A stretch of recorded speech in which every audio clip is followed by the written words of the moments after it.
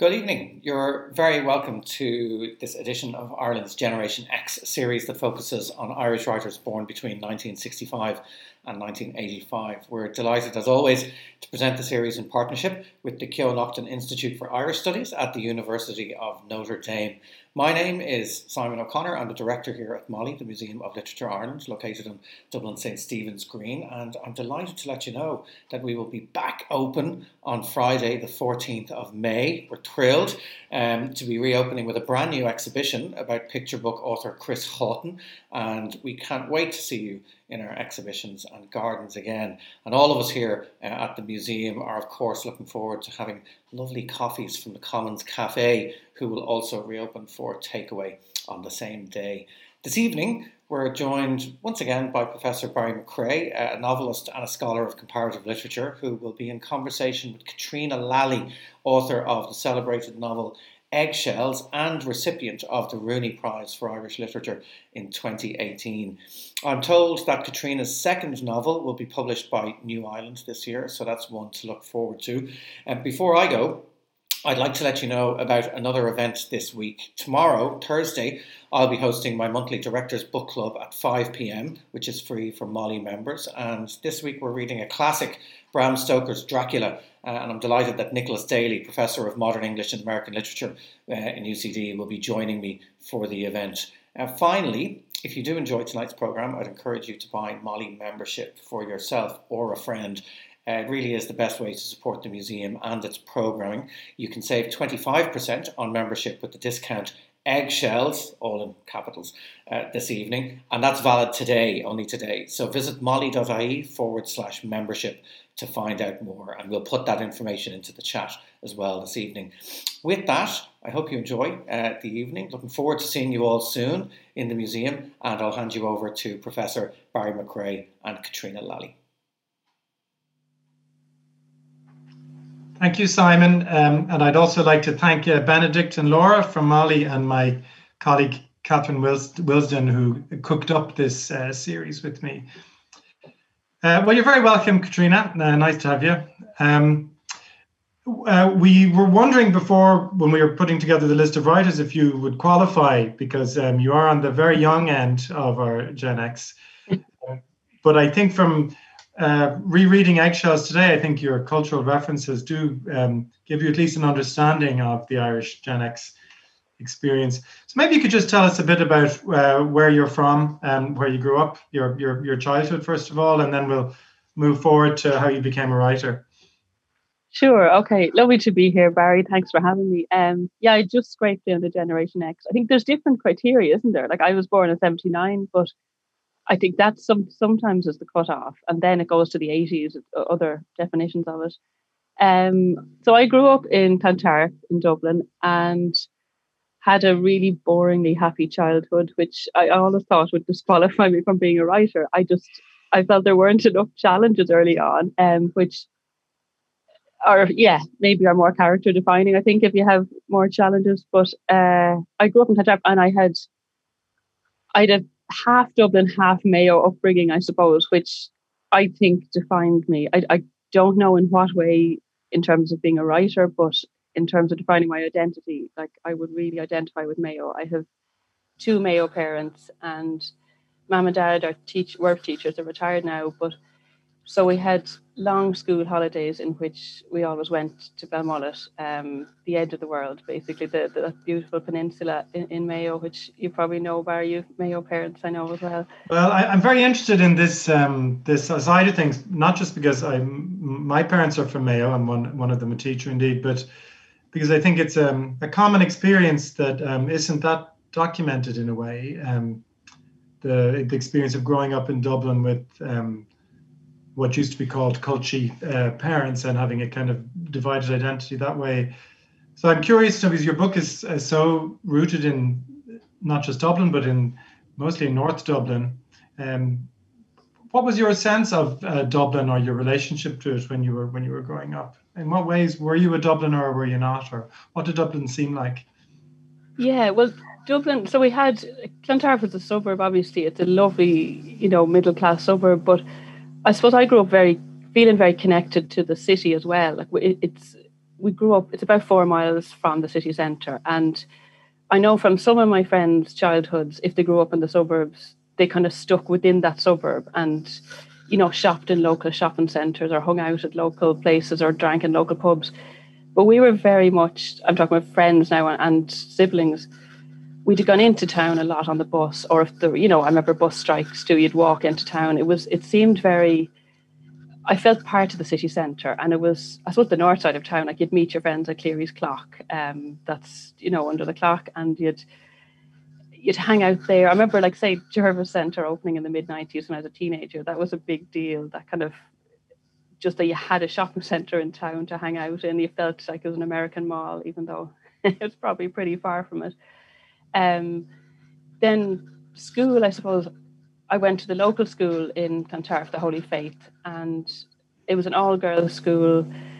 I had a fine time. Like, I wasn't a rebel. I need to say that. I wasn't cool. I feel I should say, because I'm a writer, I feel I should have had a rebellious upbringing, but I just I was a swot. Like, I just got on with my schoolwork, and like, I hated maths. I absolutely hated maths. I was terrible at it, but I liked English. I liked languages. I did French and German. I had some brilliant teachers, made great friends, and was really into running. Actually, that was my big thing in secondary school. And we had a running coach, Enda Fitzpatrick, who was an Olympian himself back in his day, and he was a maths teacher in the school, and he happened to he ran the athletics, and I ran cross country and track and field, and really loved it. And that kind of, I suppose, defined my school days. It was, Wednesdays and Fridays were training in the school, and then I did one day in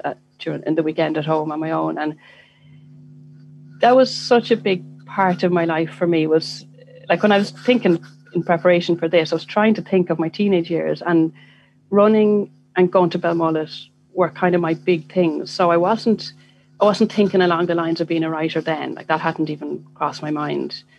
When I was in school, I was aiming to do medicine, which is a whole other field. So that's probably why I was a SWAT. I was aiming to get the points to do medicine, and had that down in my CAO form, and then lost confidence at the night before the CAO form was due in. You had the change of mind option. I'm not sure if that's there now. And changed my mind. I put down clinical speech therapy as my first option. So kind of, I had this freak attack and just thought, there's no way I can have the confidence to be a doctor, to be in charge of people's lives. So yeah, like, even though I loved English and loved writing, especially the creative part of English, where you were writing stories from scratch, I loved it, but didn't see it as something that I could do. And what about Belmullet, do you think, when you think now as a writer, when you think back on what formative experiences you had that I suppose gave you a deepened sense of the world, were the summers in Belmullet important? I mean, the countryside is almost absent in Eggshells, but there's something in the atmosphere of your prose that makes me wonder if something got into your head then in these lovely summers in the countryside beside the sea. Yeah, like, it's true. Eggshells is a very, very much a Dublin novel, and I think that spoke of its time when I was writing it, and was kind of stuck wandering the same streets in Dublin. But it's hard to define where the sense of identity with Mayo would come out. It's probably in language. Like, it's stuff I wouldn't recognise, a turn of phrase, or, especially if you've two parents from Mayo, you grow up speaking or hearing a dialect that, it's not obviously true blue dub. It's different, but I couldn't define it because I'm too close to it. So yeah. And I would love to write. Like, I really wanted to write a Mayo novel, but it would require kind of immersion. And at the moment, I have a couple of young kids. It's not the time to do it. But I'd have to write it as a blow-in. Like, I still can't claim a rural upbringing. It's very much a half and half. And in Mayo, to my Mayo cousins, we were the Jackeens, and to Dublin friends, I was a bogger. So you're kind of split between the two things. Well, there's just something about the way the city is viewed by the protagonist in Eggshells that is both insider and outsider at the same time. I suppose that there is a kind of a wonderment at small things like the clock in Eason's, um, uh, passing interactions with people on the streets, with bus drivers and the like, that makes me I guess one gets the feeling of somebody who's inside and outside the city at the same time.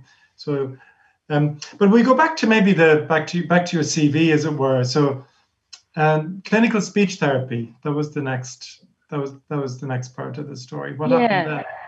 So I did my leaving cert in '97 and did clinical speech therapy then in Trinity. And at the time, Trinity was the only place in the Republic where you could do speech therapy. So I had never actually been to Trinity. Like, it's bizarre. I grew up in Dublin, but I'd never gone in through the gates of Trinity until I went till I went to college in '97. It was like a lot like school. There was, I think it was 26 in our class. 25 were girls and one mature student, the poor fella, who was very out of depth with all the hormones. But it was so like school because you were quite regimented too. It was very 9 to 5 with an hour for lunch. And you had assignments. You were kind of on this treadmill that was so different when I went back to do English a few years later. It was your time was very structured. The girls were from very similar backgrounds to me. I think there wasn't many people going to fee-paying schools or anything. It was a vocation course, so we were there to learn how to be speech therapists. And I mean, it was brilliant in many ways. We had a fantastic social life. We did all the traffic light balls and the Romeo and Juliet balls. I don't know if you remember them. Those kind of the really typical kind of student nights and the £1 a pint kind of promotional nights. I made great friends, had a brilliant time, but somewhere in second year when we started all the clinical placements, it hit me that you can't cure things in the space of a couple of weeks, which sounds ridiculously naive, but I had misunderstood the therapy part of speech therapy and thought I could go in and fix people. And I got frustrated. There was so much paperwork you had to do. You had to write plans for each session you did with a child, and then you'd only spend half an hour, say, with the child. Then you had to write up after it what you did, all these notes. And I found it was just too much for me. And for the tiny, tiny incremental changes you would make in a patient's life and the public system, there was such a shortage of speech therapists. And I know the irony is I dropped out then, like making it even more of a shortage of speech therapists in the country. But I couldn't give 100%. And it's the kind of a job you need to be all in. So I finished second year, did my J1 in New York, spent a summer working in New York as a home health, and then came back, started third year, I think a couple of weeks in, and dropped out. And then took that year out to work because at that time we'd free education, like genuine free education, not the kind of free education they're talking about now, but where it was a 300 quid was your registration fee. So because I dropped out, if I was going to go back, I was going to have to pay for 2 years. So I worked for a year as a care assistant in a nursing home, and then went back to study English in 2000, I think it was. And that was a whole other world. I was not prepared for that. I was 21 now at this stage, and I loved English. I want to say that. It was a huge privilege to basically read books and write about them for 4 years, but the students were dauntingly wealthy, confident people. Now, not all of them, but there was a core contingent of phenomenally wealthy people, as I saw it. Just, a lot of students didn't have to work in the summer. Their parents paid for their apartments in Dublin and they read ahead or whatever they did. And that was a culture shock. It was fascinating to see. So I was 21 going in and had left school, 3 years before. And even the kind of fee-paying Dublin school thing was a world apart to me that I didn't know of. And I went in, and I remember the first day, people come up to you and ask, what school did you go to? I was thinking, hang on, we're adults. Why are you asking about school? But it was to place you. And I was really baffled by it. And people would openly, fellas and girls would openly walk away when I said, oh, just the local school, you wouldn't know it.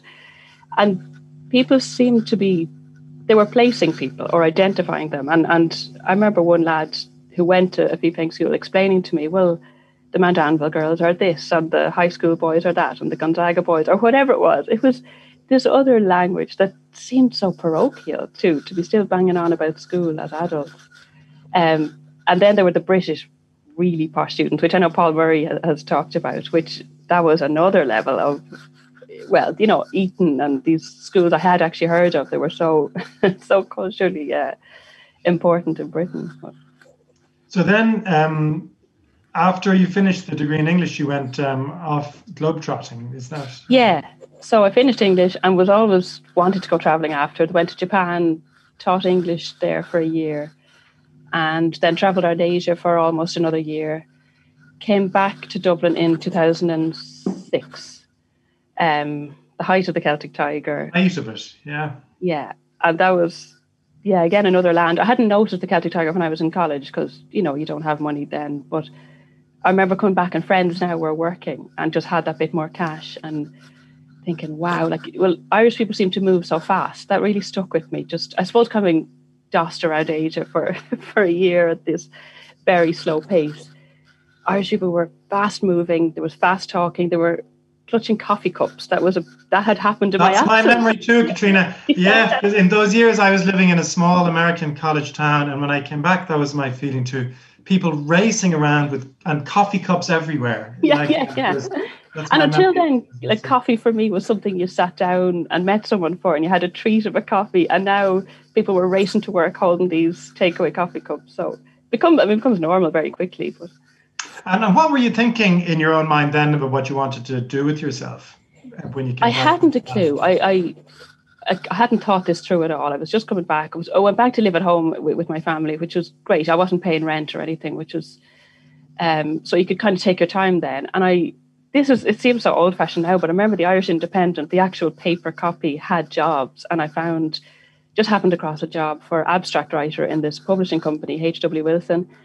And applied for that, did a writing test and got the job. And I worked there for the next 4.5 years. So that was reading magazine articles and writing summaries of them.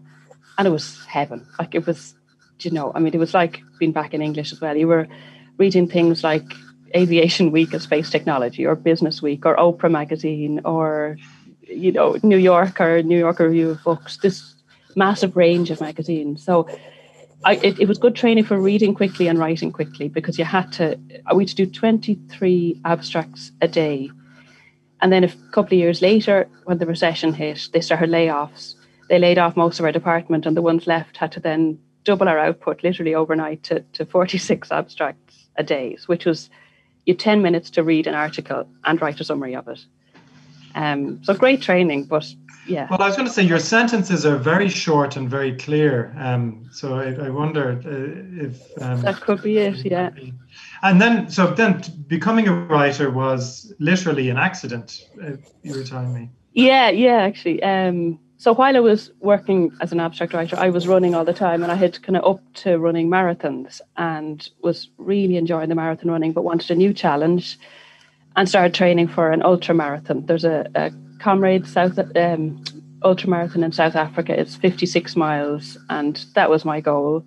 And I had to do a marathon to qualify for that. Did a marathon in Valencia with my brother and banjaxed my knee, tore the meniscus in it, got surgery, and it didn't work out. Anyway, basically there was running had ended for me, and that was actually devastating. And there was a real grief after that, because it was such a passion for me. It was took up a lot of my life, and so I kind of went into a sulk for a while, as you do, and then thought, okay, what else can I do? I need to get passionate about something else, and did a writing course.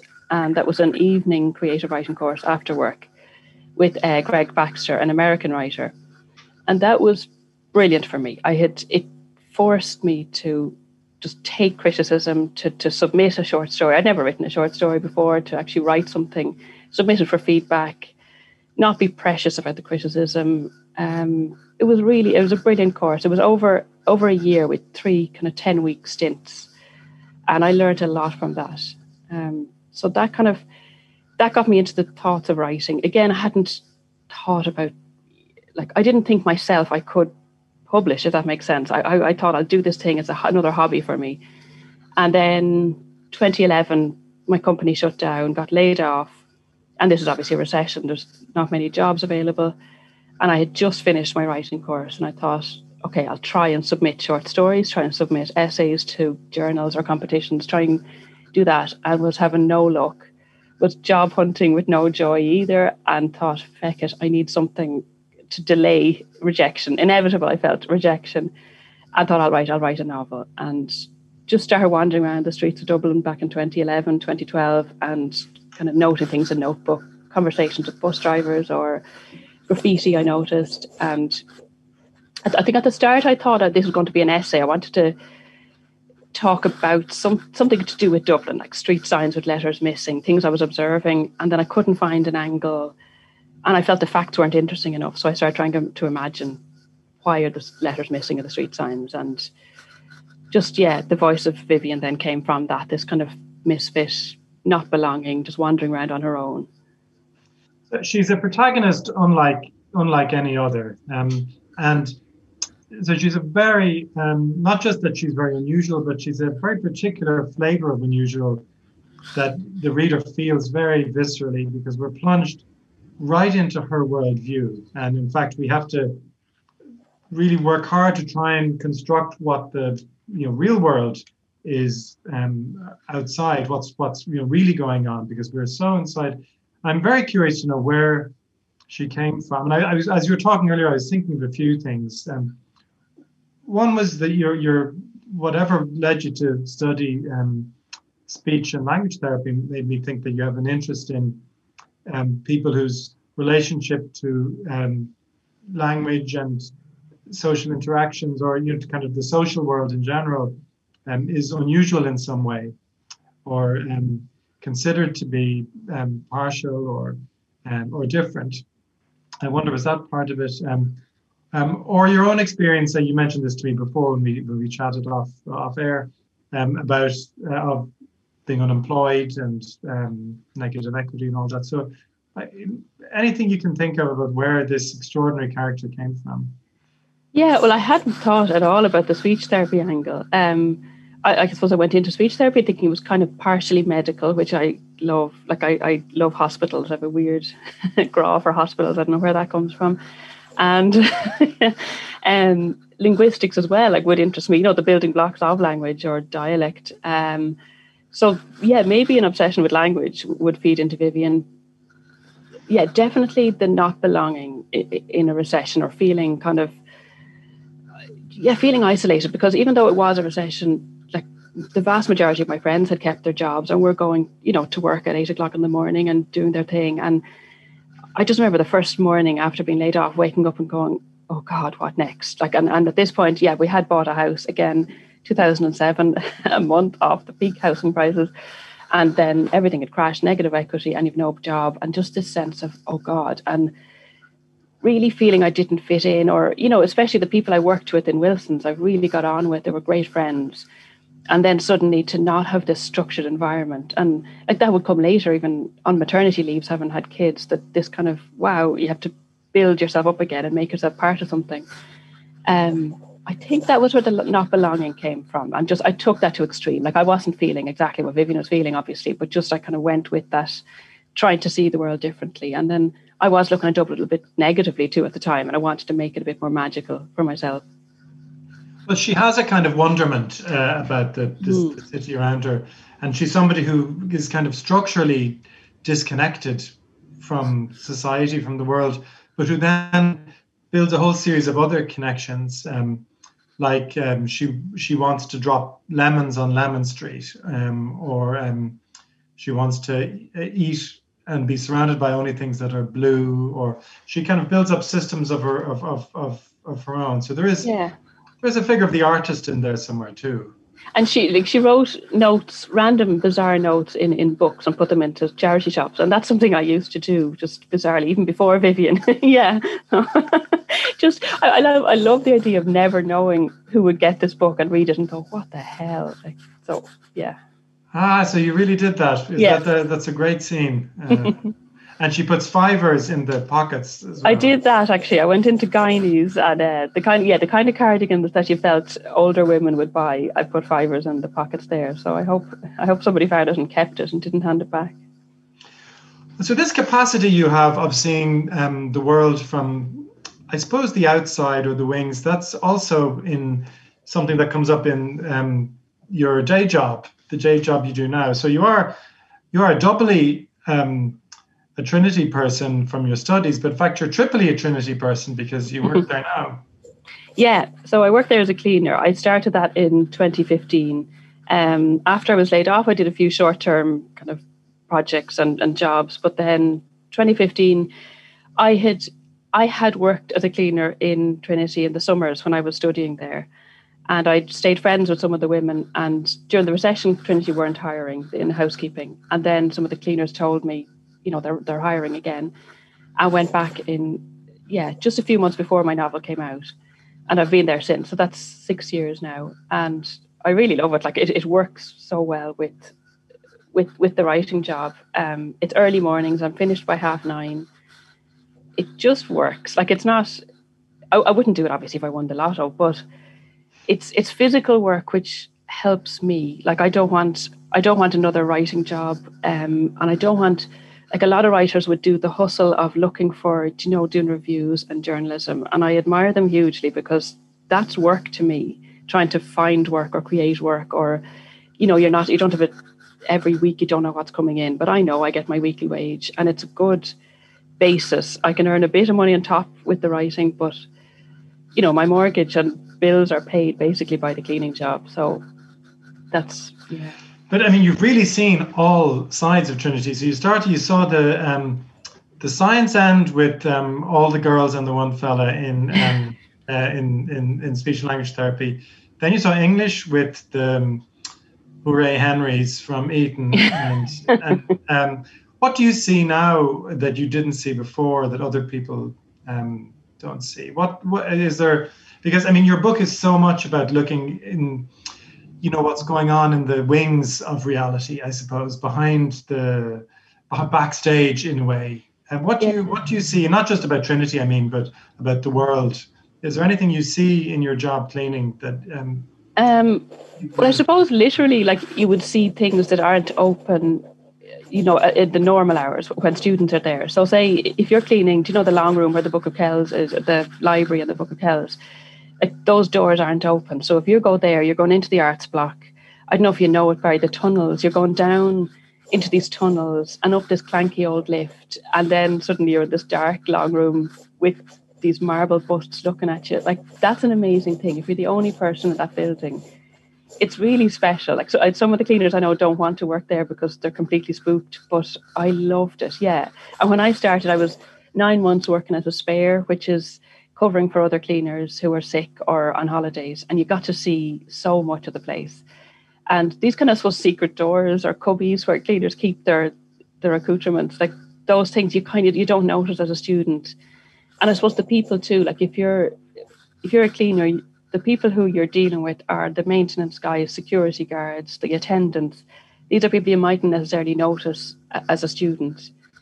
I suppose too, what I find very interesting is seeing a double side to people. That some people who are in Trinity might come across as very liberal, I suppose, and tolerant, and in theory they probably are, but they mightn't always be nice to the actual cleaner. That has been interesting, and there's a real kind of, I suppose, a whisper network among the cleaners. There's a real kind of camaraderie where if you're starting in a new place, the other cleaners will tell you, this guy's an awful idiot, or be careful of her, or whatever it is. And sometimes you might look at the name on a professor's door and you think, wow, I've heard of them, but they're not the nicest to the cleaner. Now, I will add a disclaimer though. Most are lovely. I'm sure they are, and I won't ask you any names. But is it a surprise who behaves in a decent way to the cleaning staff and who doesn't? Sometimes it is. I will say most are lovely. And what I love about coming in early, if you've lecturers coming in early themselves, you build up a great relationship with them, and you get to know about each other's families. It's a proper colleague kind of arrangement. And the students too, like like with everything, there's good and bad students. There's students who come in very early in the morning because I think of high Dublin rents, that they are commuting from, Mullingar and Tullamore. They're coming in on early commuter buses and they're sitting around and they're doing their kind of whatever assignments before they go into class. That's a tough gig. Like, yes, yeah. Back when we were in college, rent was actually affordable. And so you see good and bad. Like I do remember one incident when I was heavily pregnant with my second child and I was cleaning a lecture room. And not all students are lovely, like everyone, but I was, the lecture theatre has steps and I was kind of cleaning desks coming down and toppled down a couple of steps and I was fine. But I got up and kind of looked over to the two lads who were talking, assuming they'd, maybe ask how I was. And they kind of looked at me and the look they gave me was, the health is intruding on our conversation. Like they just kind of stared at me. And I remember saying kind of sarcastically, don't worry, lads, I'm all right. And they just stared at me and went back to their conversation. It was utterly bizarre.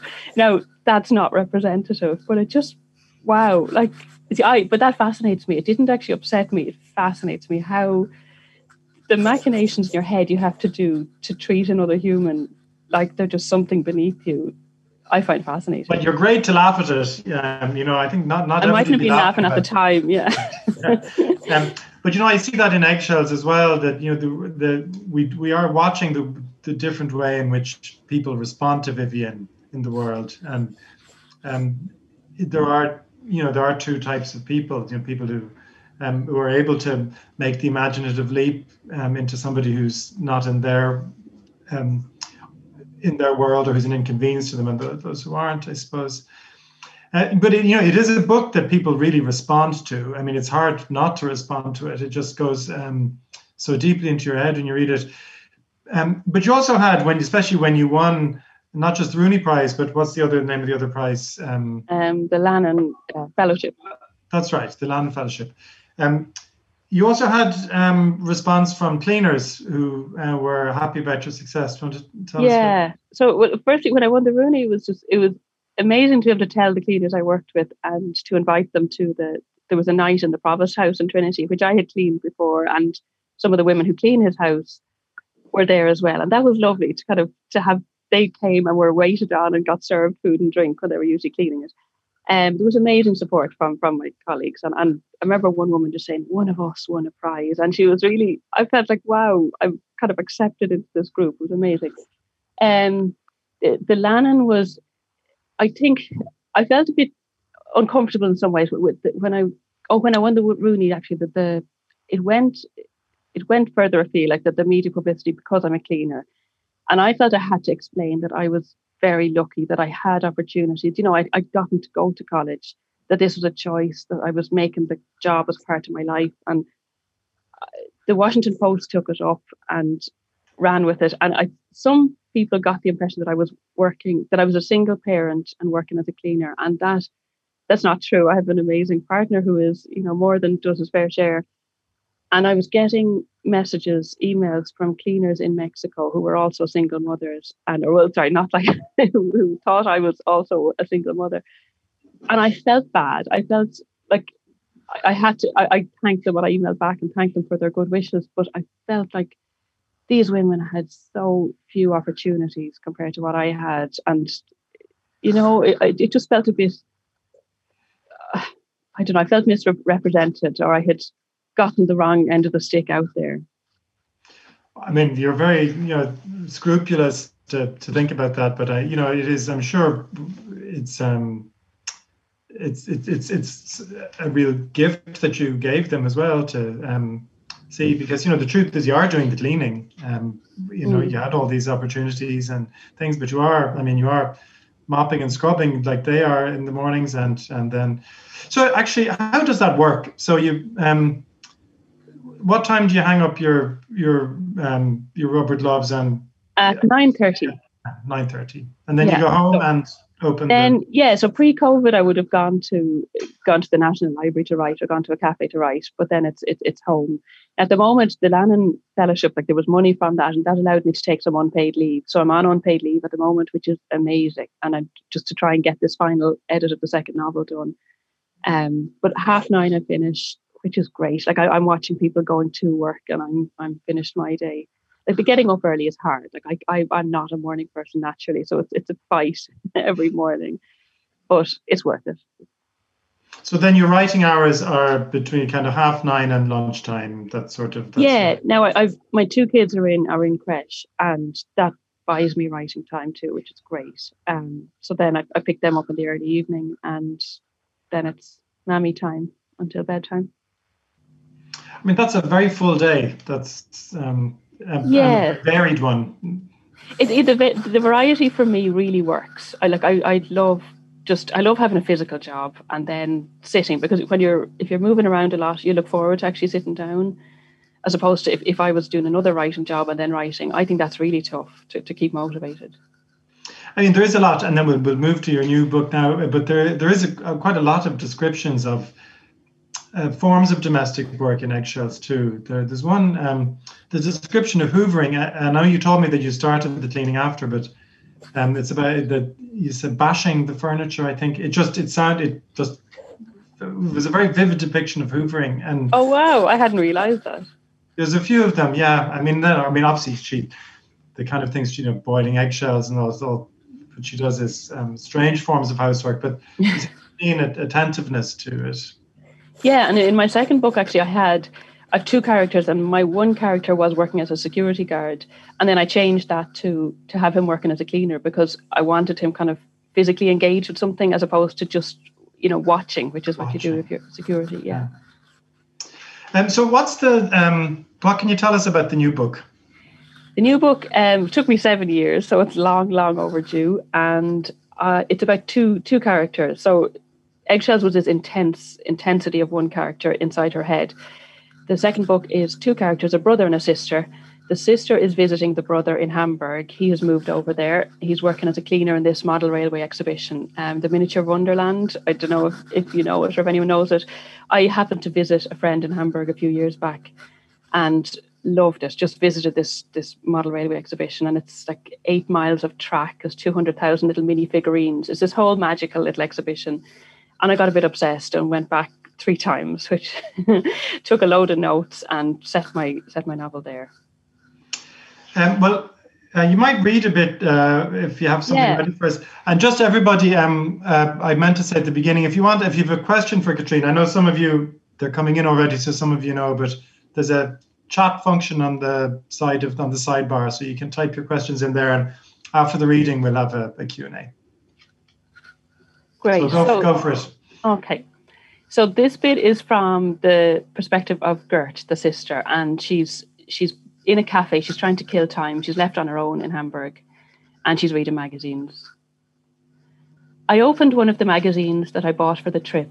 The only time I buy magazines, really. Pages of rubbish that they are, telling me that buying this must-have or wearing that signature piece, holding your go-to handbag or wearing your statement skirt would make you stand out from the crowd. But if we all wore what they told us to wear, we'd all look the same. We can't all stand out from the crowd, so we'd all be standing back into the crowd. I skipped the pages to the comparisons between expensive designer versions of clothes to cheaper versions for ordinary women. Problem is, on my wage, even the cheaper versions are out of my budget. Their skinted is my minted, and I don't know where that leaves me. I once calculated the average cost of the 9 skirts the style pages of a Saturday newspaper supplement showed, €327. That's what the style writers thought the average woman could spend on a skirt. And the galling thing was, this wasn't even one of the fancier magazines. I flicked to an interview with a female celebrity who was all bubbles and froth, a one-woman hen party, the kind of person I avoid in real life, but in print her punctuation was cheering. She seemed to have been born with her finger on the exclamation mark key, which kept me nicely in the shallows. She was talking about her life choices. I don't know why so many celebrities bang on about their life choices, as if where we end up is under our control, as if it all just works out after picking a certain path from a checklist as a teenager. In my experience, you choose a direction, then you spend the rest of your life scraping the worst of the shite off your decisions. I turned to the problem page near the back. A woman was asking for advice on how to make love to her husband so that he wouldn't be tempted to stray. The answer was a load of sweet, sick muck about commitment and feeling with lots of eye-gazing. If I was the agony aunt, I'd say, for starters, if you're making love, you're not doing it right. Agony aunts in advice columns seem to give advice based on hypothetically perfect lives. They advise the maritally problemed to leave their imperfect unions and live your best life. They say that it's best for both parties in the relationship and for any children involved if the unhappy person leaves a problematic situation and finds first themselves and then somebody else. What utter guff! How many marriages would survive this advice? What about the reality that all relationships go through tough times and maybe sticking at it might be worth it? I moved on to the next magazine. There were endless style tips to take you from desk to dinner or from office to bar. What guff. It sticks in my gullet, this assumption that every woman works in an office. Where are the outfits to take you from nursing home to local pub, from dole queue to house party, from bar to busman's holiday? I feel unspoken to in these magazines, and the annual Christmas party dress feature disowns me. It assumes I have glamorous places to go to socialise with similarly sequined and velveted women.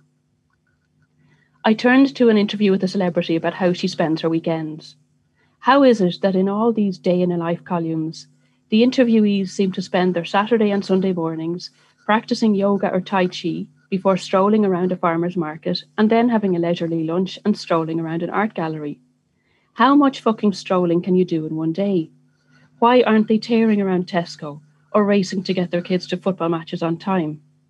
How is it that these celebrities are so busy having leisurely lunches with friends on restaurant terraces, they don't end up horsing Big Macs and McDonald's, hoping they won't be spotted coming out under the golden arches by the hipster vegan mom squad? And as for their evenings, it seems every celebrity loves nothing better than to cook a simple meal, prepared from their farmer's market hall, of course, locally sourced, ethically produced, fair trade, low plastic, zero carbon emission, and share it with friends. If they're all so busy hosting all the time, who actually attends their dinners? The world needs guests as much as hosts. There's something so unbearably smug about their lives that I can't help wondering what mass-produced realities lie under the curated perfection. That's it. That's fantastic. It's often hilarious, which Eggshells often is too. And I can hear both similarities and differences in the tone. That there's the kind of this eye that strips reality back down to its fundamentals and questions them. But there's something slightly different in the tone too. I wonder what's this character, she's much more knowing than Vivian. Like she's more socially aware. She's angry. Like she is angry about the reality, but she's more kind of carnal or earthy as well. Like she curses. Vivian didn't curse. This woman talks about sex. Vivian is utterly disengaged from her body. So I think that's why this was much more fun to write as a contrast to Vivian, to someone really aware of the body. We've loads of questions, so I'll start going through them. So one that I got earlier, and I actually crossed my mind as well, is in Eggshells.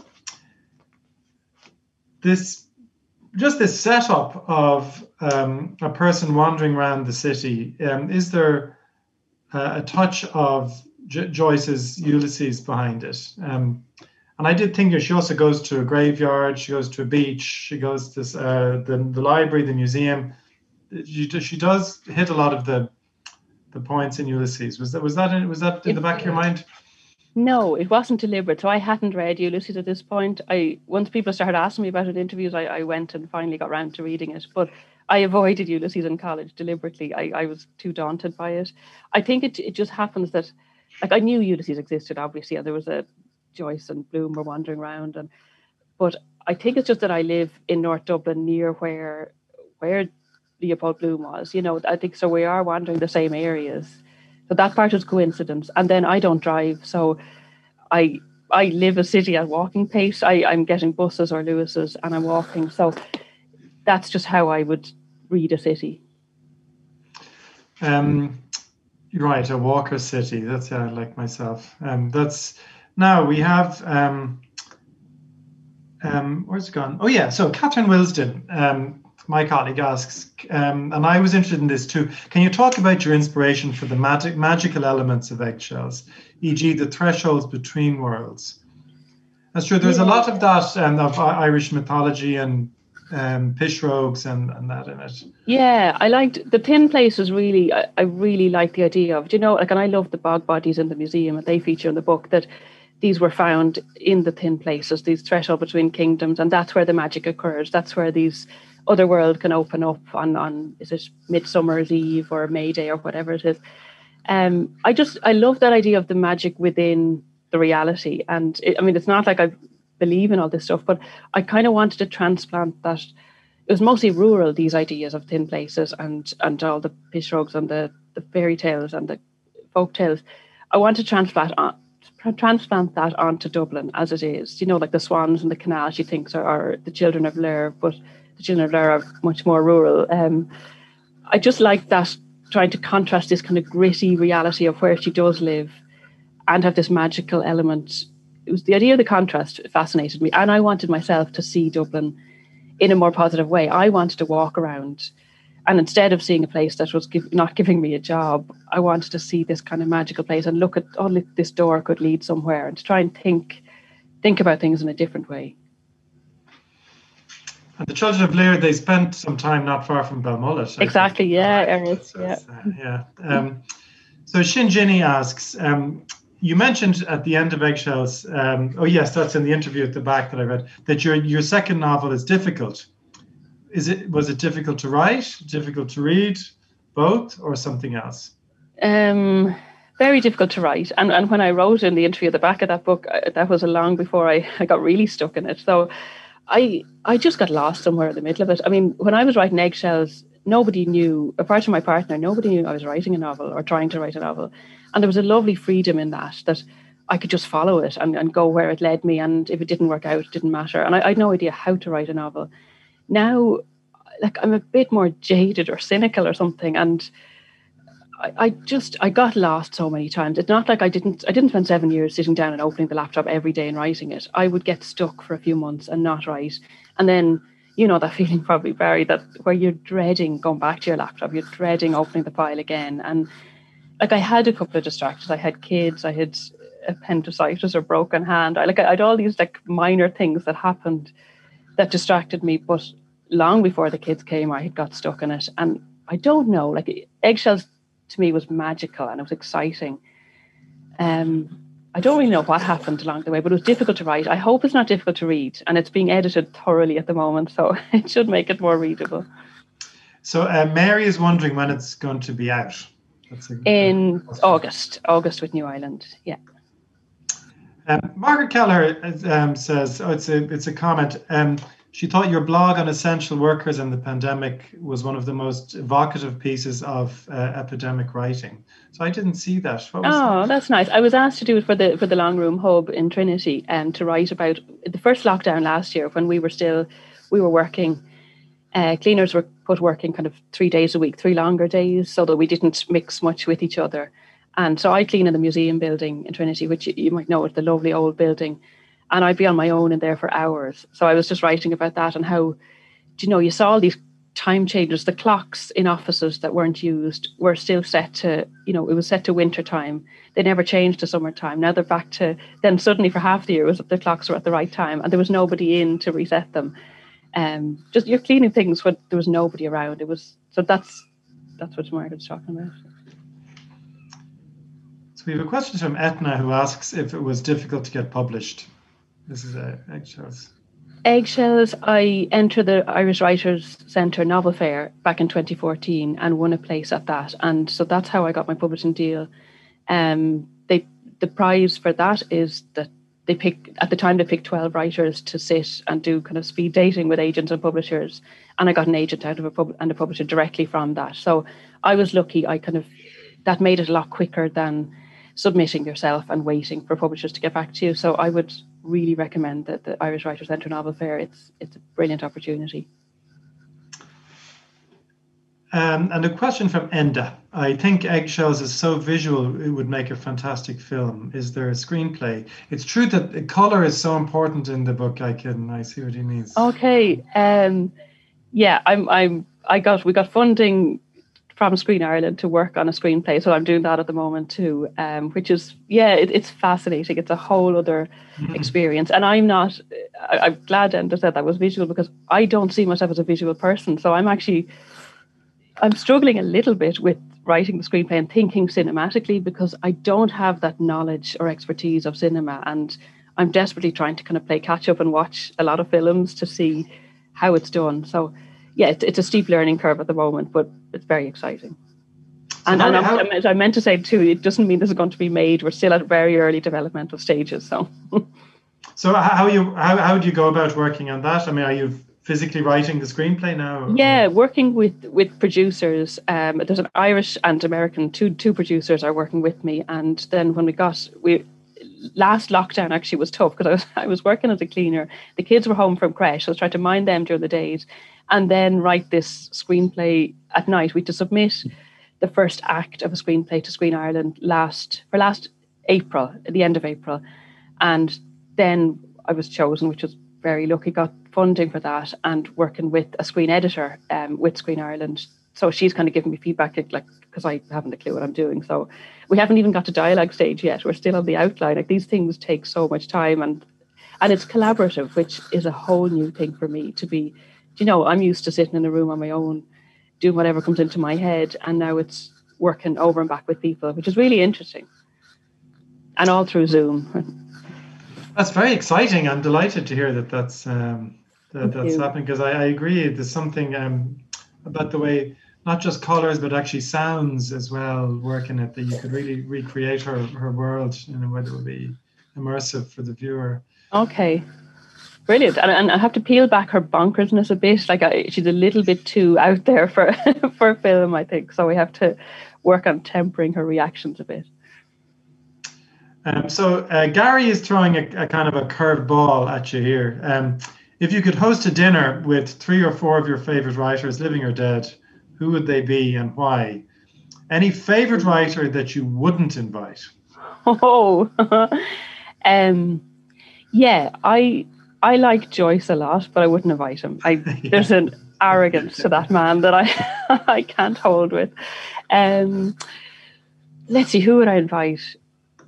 Oh, this is always a tough question, isn't it? It's like, what are you reading now when you're trying to remember?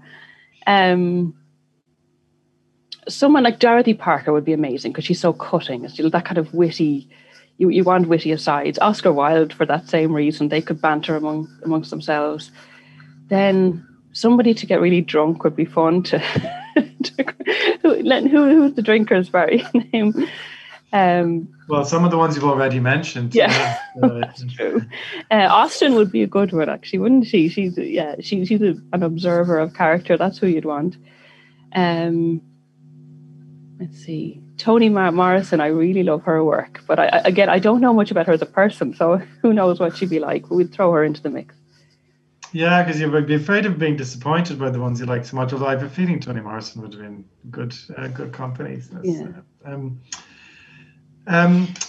there's one more question, which is asking you if the new book explores similar themes to Eggshells.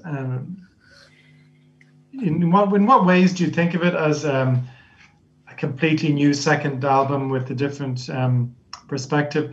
And in what ways is there continuity, do you think? I suppose the continuity is in the city again. So it's Hamburg, but there's still a lot of walking around a city and getting to know it that way.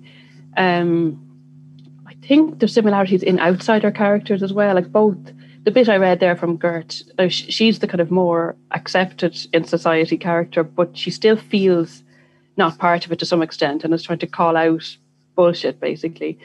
Roy is her brother, and he's very much an outsider character. He's a bit of a misfit, and he was kind of banished to Hamburg for slightly dodgy reasons. So, yeah, the outsider thing would be there hugely. I suppose the difference is for me that the dual perspective, and that was more fun to write. To kind of, I do first person narrator for Gert to get inside her head. But with Roy, I'm doing third person, he this, he that, because I wanted a bit of distance from his thinking. We're never fully sure what's in his mind. So that was interesting for me to try and get inside each of their heads and then pull Roy back a bit to make him a bit more obscure. I'm just, because you mentioned Hamburg, I'm wondering myself, you said you did French and German in school, like a lot of us did. And a question that came up right at the beginning, I think, when I talked to Belinda, was the role of Germany as not an imaginative place, but as a kind of alternative place for Generation X Irish people. Does Germany play just even as an idea a role for you?